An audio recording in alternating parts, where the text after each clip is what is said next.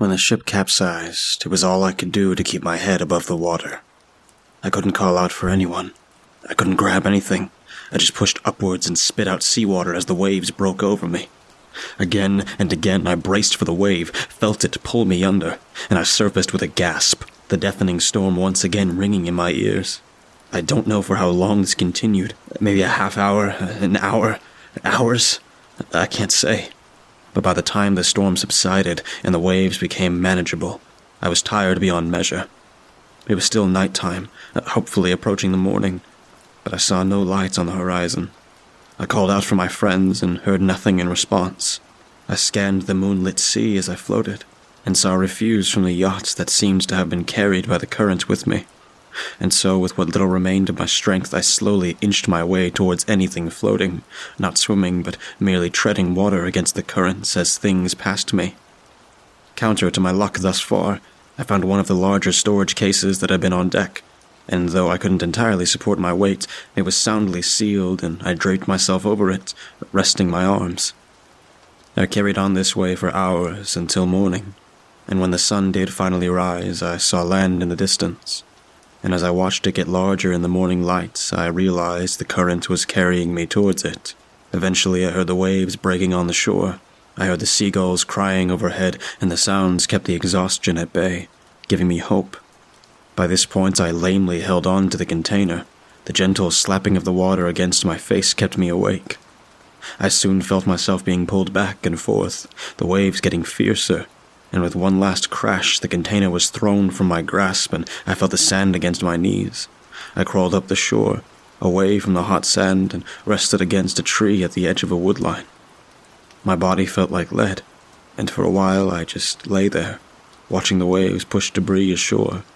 I watched as the sun marked its passing, eating away at the shade until it lit up my face, and I shielded my eyes, and as I looked to the shade of the next closest tree, I saw a red flare go up like a firework in the distance, slightly over the tree line.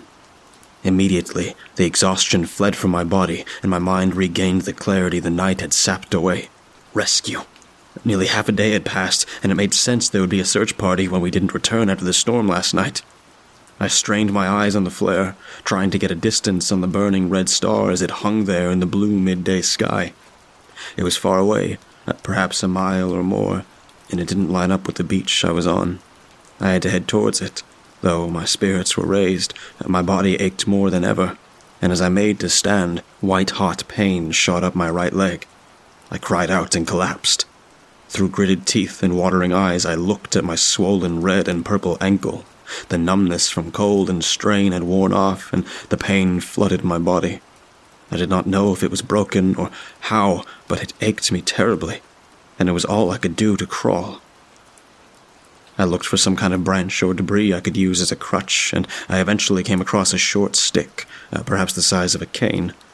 With the thought of the flare still in my mind, I hobbled up to the beach towards it as best I could. It was soon no longer in the sky, but the last vestiges of smoke from where it had burned away still lingered. I assumed the beach would wrap around the island, if it was an island at all, and so I kept following the sand. I hobbled and winced and was forced to take several breaks, so great was the pain. Even while trying to keep the weight entirely on the stick, I could barely go 100 meters without needing to stop. Onward I trekked, and I began calling out for help. The beach seemed endless, and if it curved, it was at such a slight angle that it was unnoticeable. Still I walked and at times crawled onward, calling for help, eventually keeping my eyes on the water for boats or listening for the sound of an engine. When the sun began to set, the pain and exhaustion were too much for me. I sat down on the beach, my throat sore from yelling, and my body aching from the swim and journey thus far. My mental state fared little better. The pain was still grating on me. The frustration of not finding the rescue party or whoever had fired the flare left me with a sense of helplessness. I watched the sun setting, and as I readied my lungs for one last shout for help, my voice caught in my throat. I wasn't alone on the beach anymore. The man was massive, maybe 6.5 feet tall. His muscles ripped under his tanned skin as he leveled his spear at me. He must have approached me like a cat, so quiet were his movements to get within 2 meters of me. His hair was roughly cut, hanging about his face unevenly, and his beard was long and overgrown. Both were patchwork of brown and gray. He wore torn pieces of cloth like a belt, covering himself, the rest of him covered only by freckles and scars. Stiffly, he moved the spear nearer my throat. "What is your name?" he asked. The situation was so sudden and overwhelming. This man was obviously no part of a rescue party. Were there other people here? He spoke English just now, hadn't he? 100 and more questions pushed and shoved within my mind, all trying to be the first to ask, but I simply sat there, mouth agape, my eyes fixated on how sharp the spear point looked up close. "Do you understand me?" he asked me. He said each word slowly. I nodded quickly. "What is your name?" He empathized the question with his spear, and the look in his eyes genuinely frightened me. I gave him my name, and a rush of apologies and questions followed it. "Where are we? I was shipwrecked. Did you fire the flare? I've been He cut me off with a laugh. I could see the tension disappear from his body.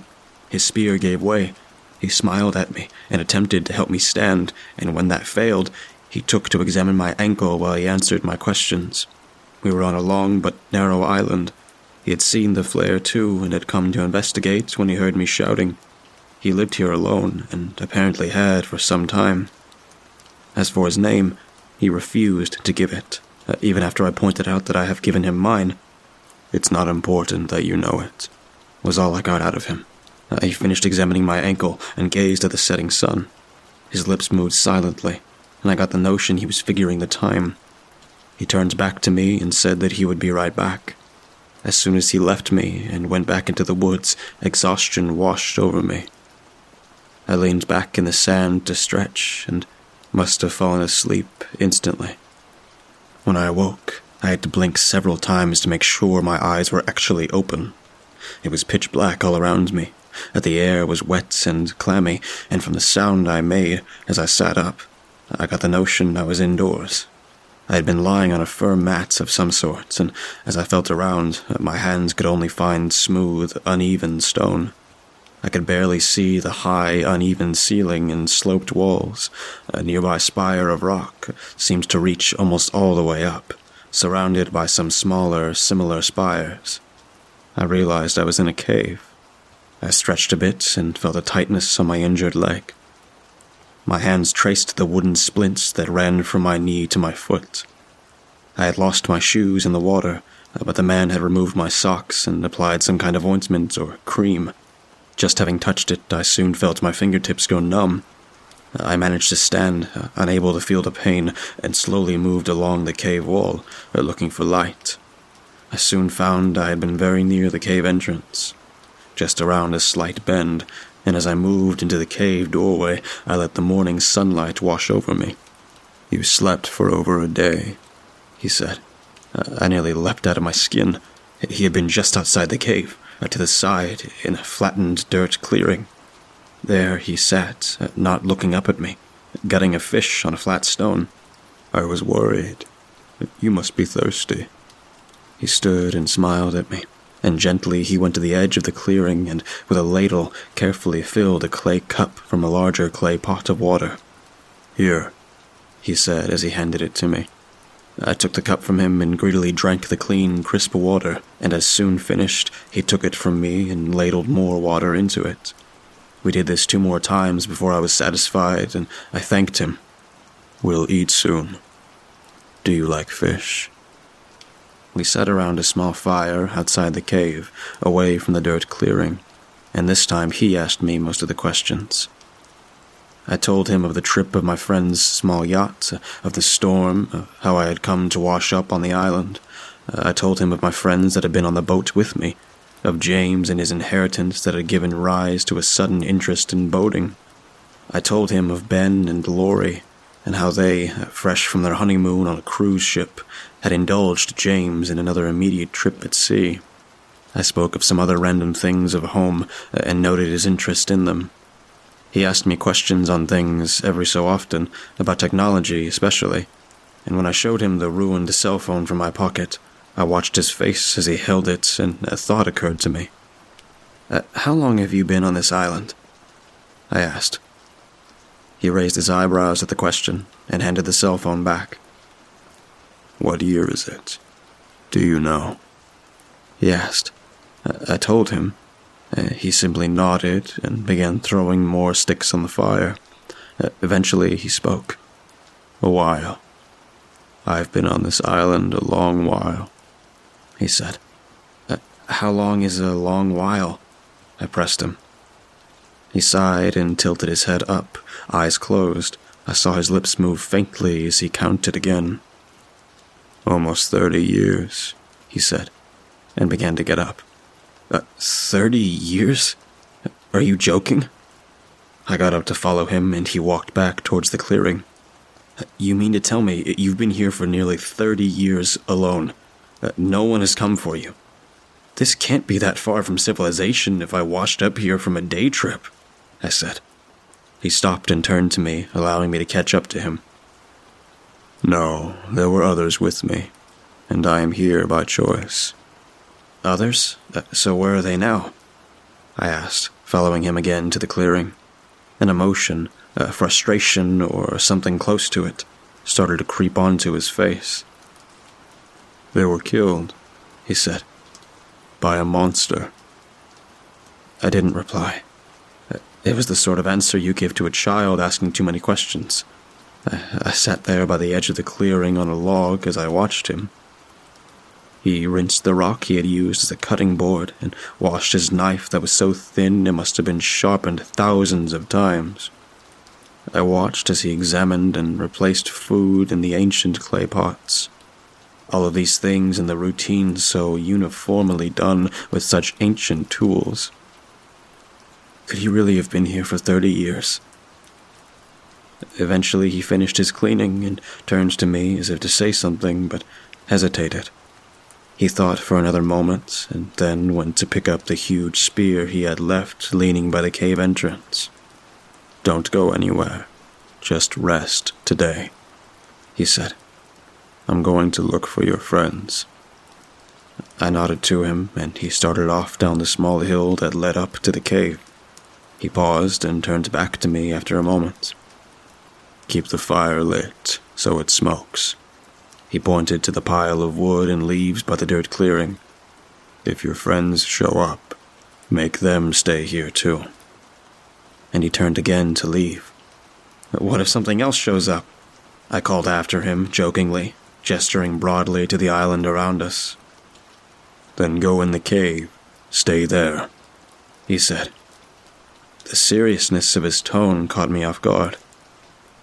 And even from a distance, I could see the dark look on his face. I resolved to stay near the cave. When he eventually returned around sunset, he was alone. To my surprise, he had hauled back the container I had used as a flotation device. He had some other small things I assumed he scavenged from the beach, bits of metal and a pane of glass I recognized as from one of the yacht windows, remarkably unbroken.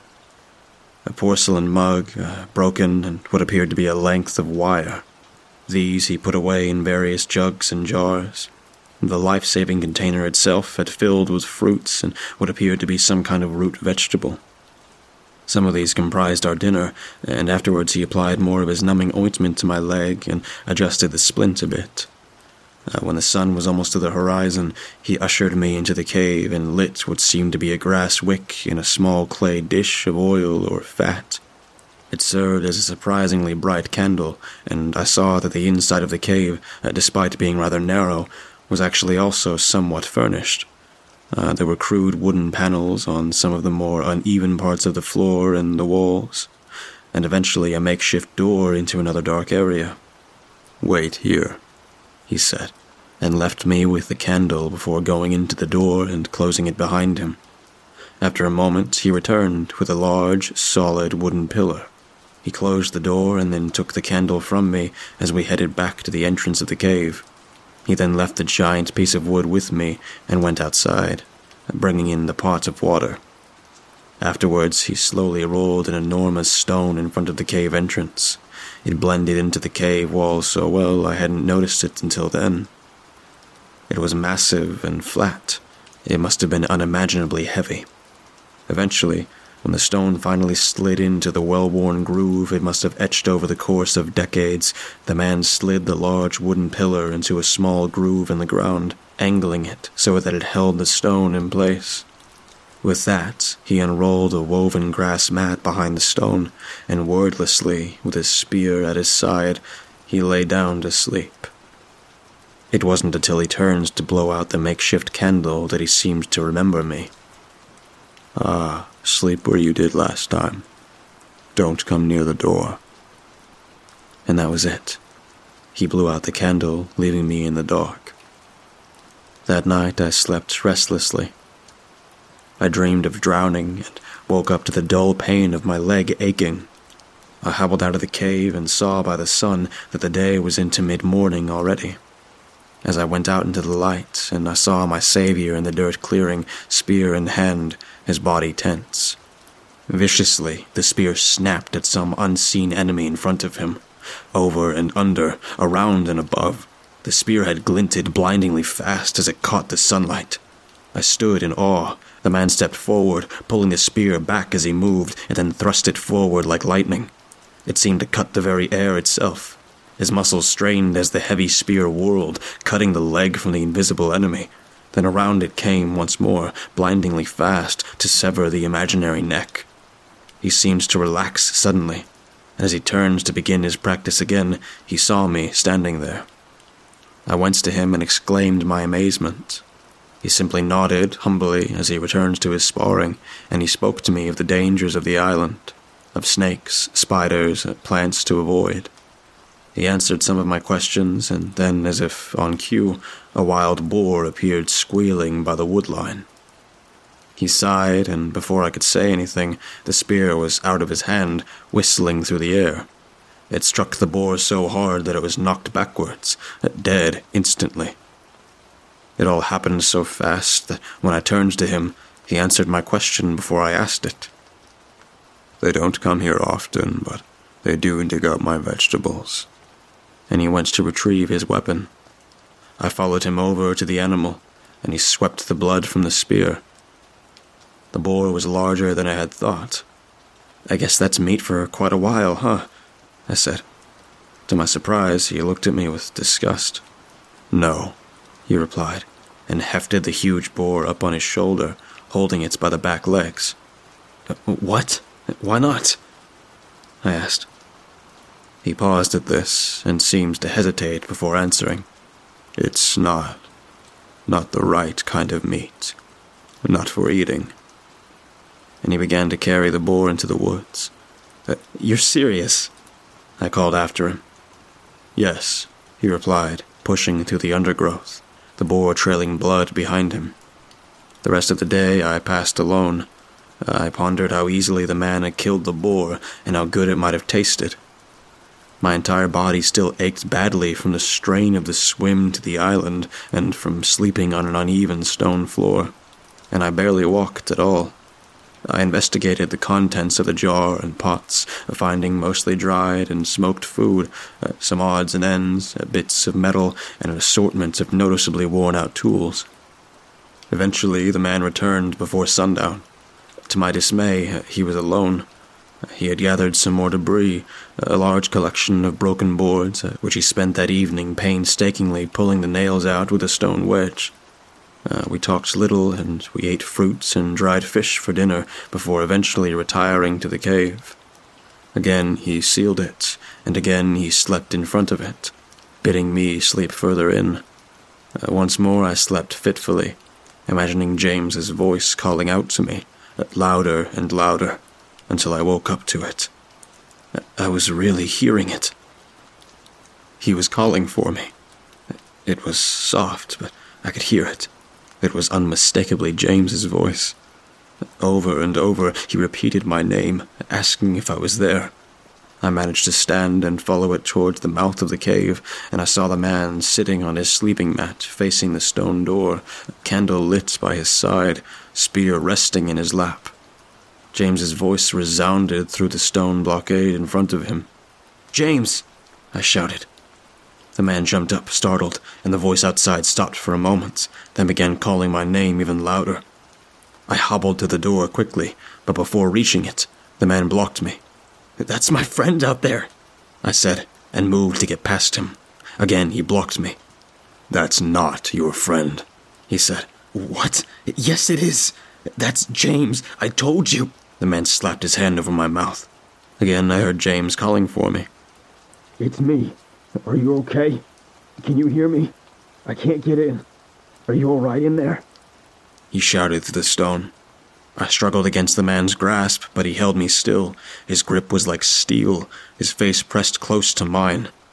"That is not your friend." The words escaped through his gritted teeth like a hiss. He had kept his voice low on purpose, so James couldn't hear us. "That was drawn here by the death of the boar. It's why we stay in here every night. I don't care what it says. Do not speak to it." I pushed away from him and he let me go. I caught my breath and looked at him.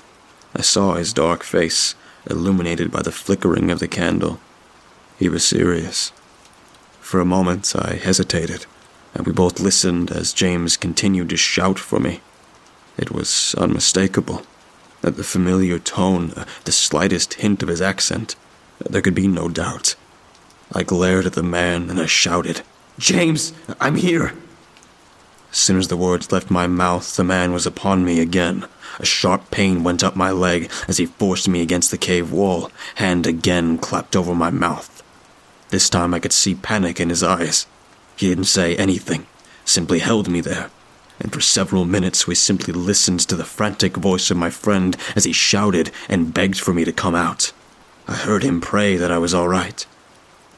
Eventually, James stopped shouting, and the man released his grip on me, with the fear still plain on his face. Then came the pounding.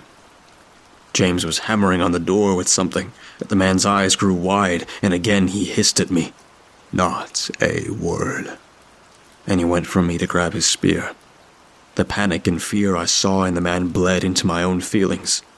I doubted James could get through the massive stone door, even with proper tools, and a large part of me was relieved he was safe.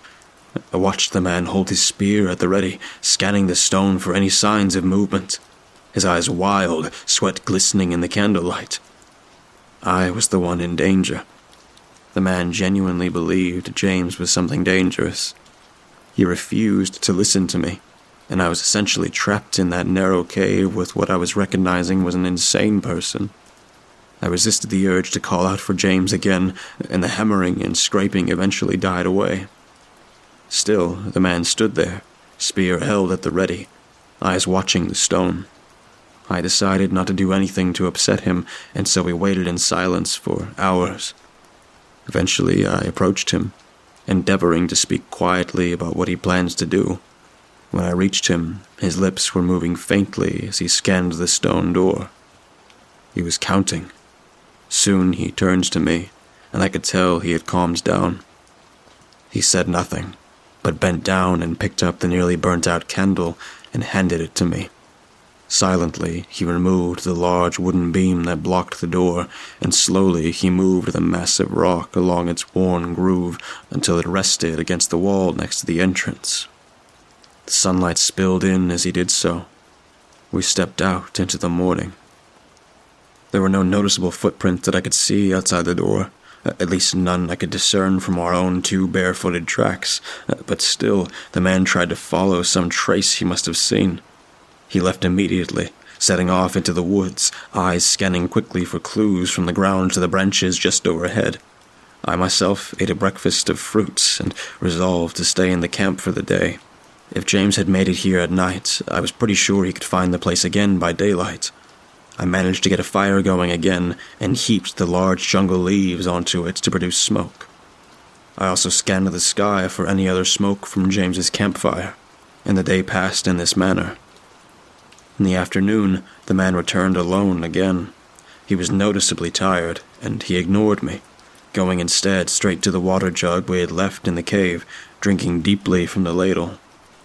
Eventually, he went and procured dried fish for us, and sat with me at the fire.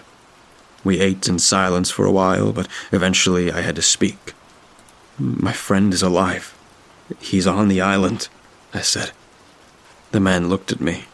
I could sense his uneasiness. "I could not find him," he said. "But he found us," I said. "In the night," he replied. "He could have seen our fire, and we're on a hill. You leave all your things outside. It's possible." Again, I saw the unease on him, and he seemed to hesitate a moment before simply answering, "No." "Then who was it?" I asked. He shook his head, but didn't hesitate this time. "A monster. A demon. Something.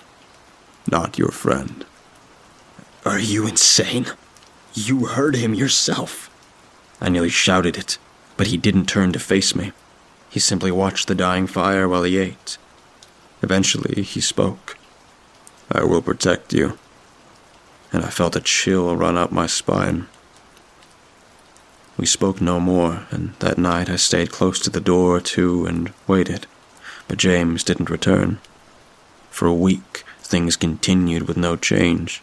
The man and I barely spoke, and I stayed wary of him at all times.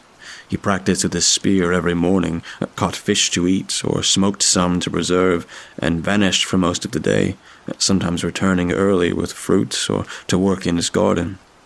It became clear to me that James had either been rescued or was unable to come back to the cave. If I was to find him, or anyone, I would have to start venturing out. The next day I told the man I was going to come with him. I thought he would outright reject the idea, but instead he came over and examined me. He told me I looked healthier and could follow him to the beach so long as my leg was all right. I assured him it would be fine. It was not fine. Days ago I had stopped using the numbing cream the man had given me, and while my ankle seemed to be getting better, I realized I had been wrong. I followed the man on the painfully long walk to the beach. My teeth gritted the entire way against the pain. When we arrived, I had no strength to search for James or anyone else. I simply sat and buried my ankle in the hot sand, glad for a different, more soothing type of pain. The man himself went into the water with his spear, wading out past the waves and then diving under the water. He seemed to stay under for minutes at a time, always coming up with a fish on his spear.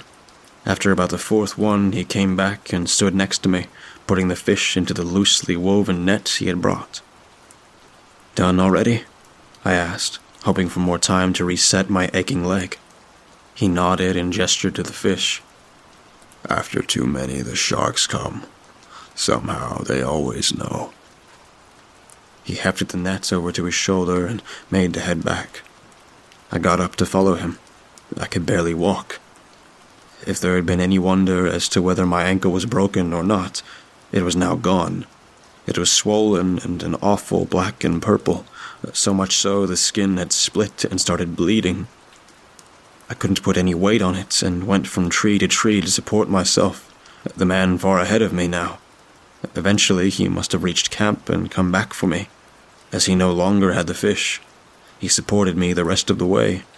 He said nothing as he bandaged my wounds. He sewed the largest splits on my leg tightly and with surprising skill. He affixed a new splint and boiled strips of cloth, eventually bandaging everything tightly. "You need to heal," he said, and I could do nothing but agree. I stood no chance of finding James, nor escaping my savior. If help was to be found, it would have to come to me. That night we went to bed early, and the man seemed uneasy. The feeling spread to me, and since I already couldn't sleep due to the pain of my leg, I was awake when he lit the candle with several sharp noises. The light was behind him, casting his large shadow on the wall away from me as I lay there, watching. He laid his spear across his lap as he sat, breathing deeply. At times he seemed to even be asleep, but always he sat straight up, his huge muscled back heaving as he watched the door. When he heard them call my name, he jumped up. It was Lori, her meek voice barely coming through from the other side of the rock. She must have been just outside. I could barely make out her words, but I heard her. She asked if I was there. Stone still, the man stood, watching and waiting, his entire body tense. I could see the whites of his knuckles as he gripped the spear. Then I heard Ben's voice. He called my name several times. He said they were okay. They were here to help. My heart leapt to my throat, and the relief I felt drowned out the pain and fear I had felt until then. They were alive. They were all right. And as I began to sit up, ready to call back to them, I saw the man's eyes, the fierce determination sparkling in them, the grim expression on his face. It suddenly struck me. He would kill them. I realized it as the joy and relief drained from me as quickly as it had appeared. He would have killed James, too. I didn't know what fascination he had with me, and me alone, if there was some ulterior motive to him helping me. But whatever it was, it didn't extend to my friends. Perhaps he really was simply insane. Could a man live alone on an island eating fish and fruit for 30 years and stay sane? The more I questioned it, the more I seemed to worry. Eventually, Ben's voice died away. I felt panic wash over me. I had to let them know I was here. I could find them in a day. I could escape tomorrow when the man left, but they had to know I was here tonight. I called out, "Ben, I'm here!" I shouted it as loudly as I could, my voice ringing and echoing off the narrow cave walls. The man turned to me, spear in hand, shock plain on his face. I heard Ben's voice call for me, and I got to my feet. "Ben, get away! I'm safe!" And the man rushed towards me. I placed my hands in front of my face to ward him off, and just before he reached me, the banging started. It was louder than before. It sounded like they were banging at the door with tools again. The man regarded the door with a worried expression, as if trying to decide between myself and the door. Eventually he moved away from me, faced the door, and readied his spear. The banging was getting louder. It was echoing in the cavern. If they broke through, he would kill them for sure. My mind raced, and I remembered the crude wooden door at the back of the cave. There might be another way out.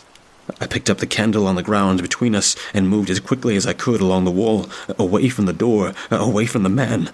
He saw me as I rounded the bend in the cave, and I heard him shout something, but it was drowned out by the banging. I fumbled to open the door, but it was held fast somehow. I pulled at the old wood around the crude door frame and opened it from inside, closing it again behind me. Here the entire wall, ceiling, and floor were crudely paneled. Roughly hewed logs and boards made the room feel like I was actually indoors. A roughly made bed, stuffed and covered in some sort of canvas, sat to one side. A large, intact wooden crate sat at the end of it, and as I shined the candle around the room, I saw other small details and crude furnishings. A half-built chair, an actual stool, missing a leg but crudely repaired, another long box on which sat a crackled hand mirror and rusted scissors. It felt so strange in that moment, to catch a glimpse of such humanity in that savage man I had come to know. Here was a life long gone, pieced back together with driftwood and twine, 30 years in the making. Suddenly, something made my ears perk up. The absence of sound. The banging had stopped. Again, I looked at the room for another exit, and there in the back, I found it. A hole where the boards didn't quite meet. The place was roughly patched over, like it had been closed and opened several times.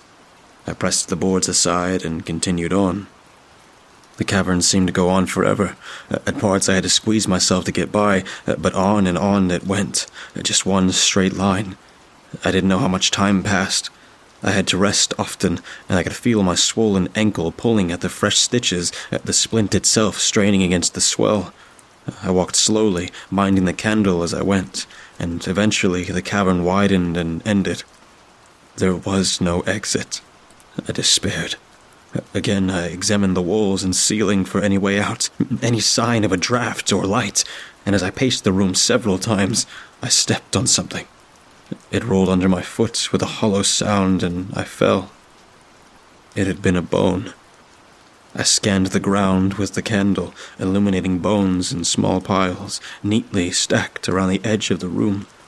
My heart pounded in my ears, and the feeling of dread slowly crept over my body as I noted the human skulls atop the piles. Some were old, the bones worn and cracked, while others seemed newer, dull white, with flecks of red and gray still stuck to them. Still, I looked closer, careful not to touch them. They all had a rough quality to them, as if they had been ground down, and for a brief moment, a memory of my dog flashed across my mind, and my stomach turned. The bones had been chewed on. I stood shakily, barely able to take in what I was seeing, and I backed away from the piles. I didn't want to count them. I didn't want to see them. And as I turned to leave the way I came, the candle illuminated the man, spear in hand, standing silently in my way. "I'm sorry. I didn't want you to see this," he said solemnly. My heart raced, and I felt myself backing away from him. He took a single step towards me, and I threw the candle. Instead of being burned or caught off guard, he instead deftly swatted it away, but I was already running, moving faster than I had since I washed up on the island. I slid past him into the narrow passage just out of his reach. Immediately, I pressed onwards, moving as quickly as I could, always hearing him behind me. On and on I went, the narrow squeezes being the only time I could gain any distance on him. By the time I reached the room and barreled through the door, I was exhausted. I called for Ben, for Laurie, for James, but there was no answer, no banging. My foot was slick with blood where the stitches had torn, and the splint was gone. Still, I ignored the pain, and when I made my way to the door, I placed my hands on the wooden beam. I heard the man come out of the room further back. I heaved the wooden beam out of place with all my might, just barely lifting it and dropping it behind me. "Stop," he said, as I reached for the edge of the massive stone door. "I'm going to my friends. I'm leaving." I shouted the words at him as he moved towards me, my hands firmly on the stone. "Please, I will find your friends in the morning. Stop this." He made to grab me, and I slapped his hands away. Realization hit me. The grave look in his eyes pierced me. "You will, won't you? You will find them. You found James. Oh, God, you did, didn't you?" My mind went to the bones in the back of the cave. Pain, exhaustion, fear, all replaced with anger. "It's you," I shouted as I pulled the stone with all my might. "You're the monster." The stone cracked. I felt it come towards me in my hands. Split in two, the massive rock fell towards me, and I shifted my weight, trying to press myself against the wall to avoid being crushed. The man, whether to save me or grab me, ended up in my place as the huge piece of stone came down.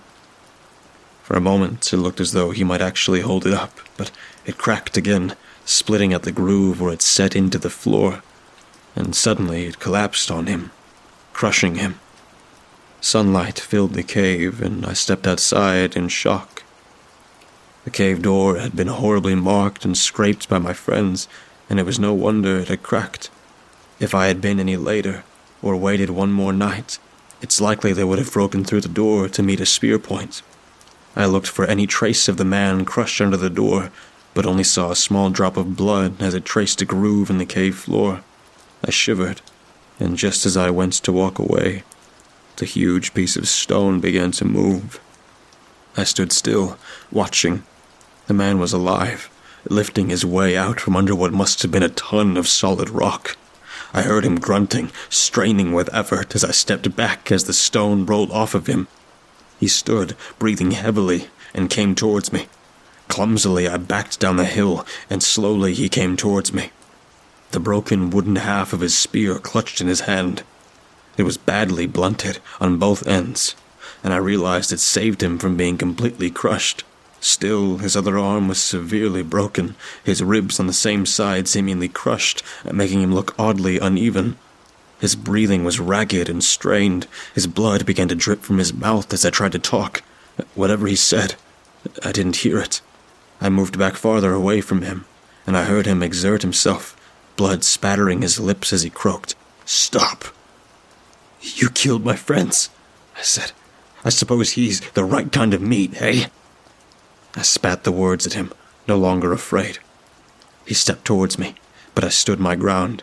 I remembered how James had found me and tried to save me, and had asked if I was okay. I was furious.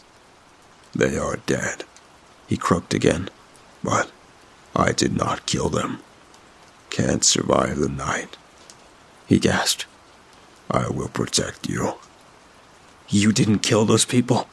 You, the man with the spear, the only person still alive on this island. My anger had reached a boiling point. The man looked pained, straining to speak. They were my friends. My family. People like you, he said. The blood bubbled as he talked, and spilled over his lips again. He dropped his broken spear, but I saw the fire in his eyes then. For a moment, he was again the imposing giant man he had always been. I saw it kill them, saw it eat them. A monster. This was its lair. He lamely gestured back to the cave with his good arm and paused to catch his breath. It comes for you. I will kill it this time. He fell to his knees, gasping. The pain racked him.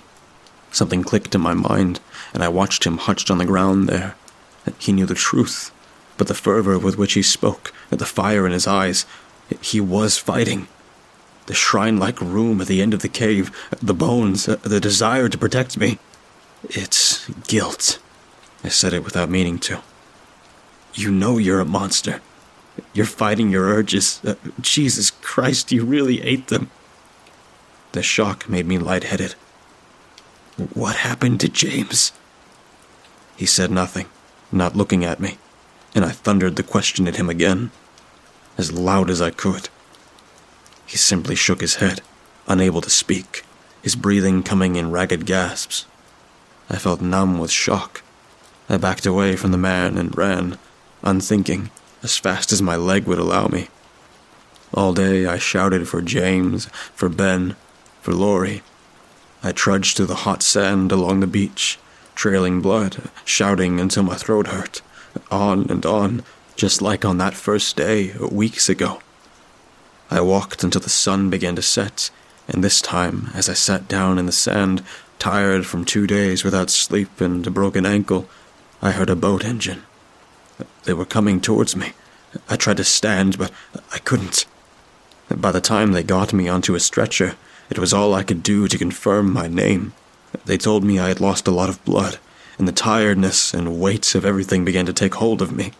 I told them to find my friends, to find Ben and Laurie, and someone told me that they were safe, and with that sudden feeling of relief, I passed out. When I woke in the hospital, I groaned, and panic took hold of me for the briefest of moments. From somewhere close by, I heard, "You slept for over a day." It was James's voice. He came to the bedside and helped me sit up slowly. Tears formed my eyes as I saw Laurie and Ben get up from the nearby table and come to me. I thought you were dead," I said shakily. "Us? You've been missing for nearly 2 weeks," James said. I laughed, the first real laugh I'd had since before the storm. The relief welled up inside of me. I told them everything that had happened from the moment I washed up and saw the flare until I escaped. I apologized for not being able to help them, explaining how the cannibal had trapped me, how my leg had been broken. Ben noted the cast on my leg, and over I expressed how glad I was that they had made it out together. They were solemn, taking in the details of my awful story, sharing worried looks with each other, and so I left out the more unsettling details of the cave. "So you heard us, you said?" Laurie asked. "I did. I tried to shout to you, to tell you I was all right, but..." I trailed off, remembering the awful man poised on the other side of the rock, ready to strike. "And me, then you said you heard me too?" James asked, and I told him how I thought he had been killed, tears once more welling up in my eyes. They comforted me, and Laurie, looking concerned, took my hand in hers. "You've been through a lot," she said. "We'll go let the doctor know you're up." She and Ben gave me a smile and left the room, and James moved to join them, but hesitated in the doorway. "You're okay, aren't you?" He asked the question strangely, but I smiled and nodded. "I am now," I said. "Look, when we fired up that flare, the 3 of us, together, we were rescued. Someone came for us that morning. he said, worry in his eyes. What? I mean, the three of us, we never found you or a cave. We were only on that island for a few hours.